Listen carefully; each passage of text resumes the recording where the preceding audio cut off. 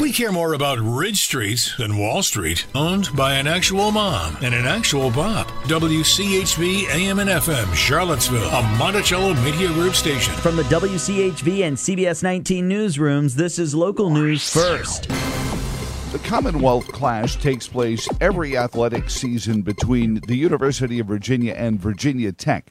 Today is the 104th meeting of the two schools' football teams. Along with the pomp and circumstance comes often the complaint from UVA fans that Virginia Tech fans buy up seats at Scott Stadium. But downtown businesses are hoping that brings lots of new business to the downtown mall.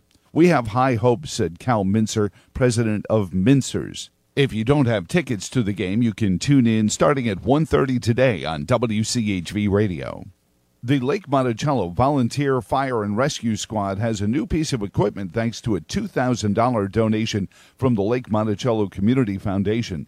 It will help firefighters and those they're rescuing exit a building quickly if it becomes dangerous.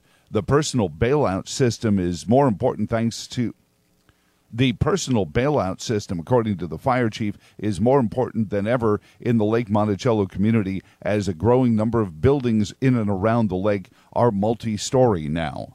Protests marred the Macy's Thanksgiving Day Parade as well as other celebrations of Thanksgiving, and Virginia 5th District Congressman Bob Good was on WCHV Radio talking about support for Israel in the United States. How is it that Israel, unique among people in the world, when they are the victims, they are the oppressed, they are the attacked, how does the script get flipped so often in this country by the left on college campuses, the left-leaning media, and then throughout the world, that somehow Israel becomes the oppressor when Israel is the one and Jews are the ones who are, the ones being attacked unjustly here.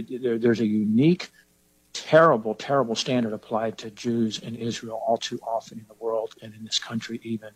Fluvanna County residents have one last chance to review proposed updates to a flood insurance rate map made by the Federal Emergency Management Agency. They've invited community partners in Fluvanna County to participate over a 90-day appeal and comment period on the updates.